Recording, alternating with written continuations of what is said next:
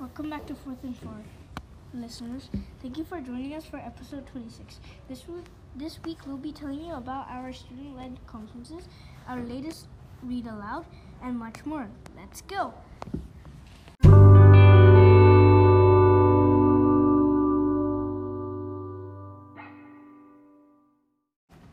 Book review.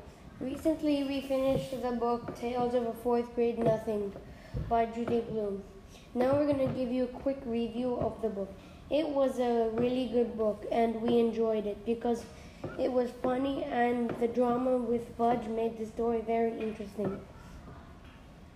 One of the funny parts of the book is when Fudge ate Peter's turtle dribble.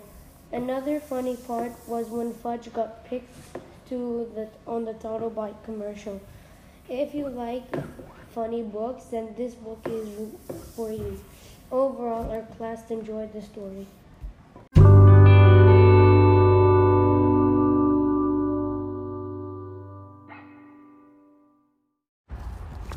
In Inquiry, we do social studies and science. Right now, we are focusing on natural resources like coal, water, wind, solar energy, and oil. Some of these are non-renewable, which means it could run out over time, like coal and oil.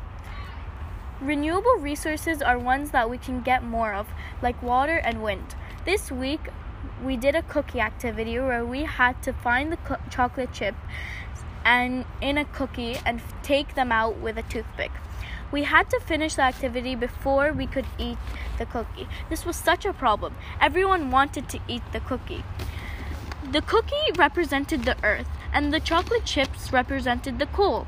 We did this activity because we can relate it to mining for coal, which is a limited resource. Once it's gone, we can't get it back. We also studied an air quality map. We learned that the different colors and numbers describe the air quality around the world. Brown, red, orange, and purple are unhealthy, and yellow and green were better. We noticed that China seemed to have poor air quality.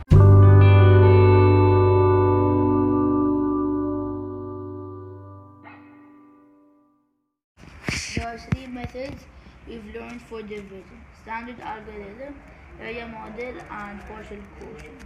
The standard algorithm will use DMSB, which stands for division, multiplication, subtraction, bring down. However, remember DMSB is dirty monkey, sometimes bath.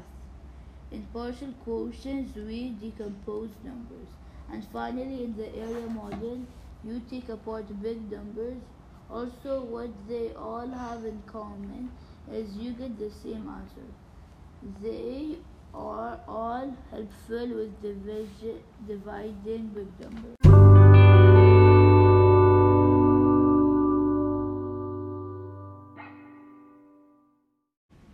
Conferences. Last week we had a parent-teacher conference and we showed our work with our families. It was very nice to have a parent-teacher conference. In our conferences, we talked about what we did in class and showed our work. We shared 5 things. 1. Math. 2. Things we're proud of. 3. Literacy. 4. Inquiry.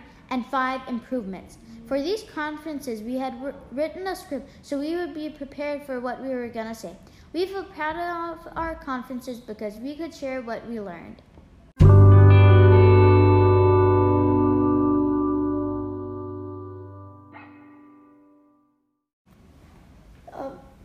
Well, that's all for this week's episode. We hope you tune back in next week for a special spring break episode.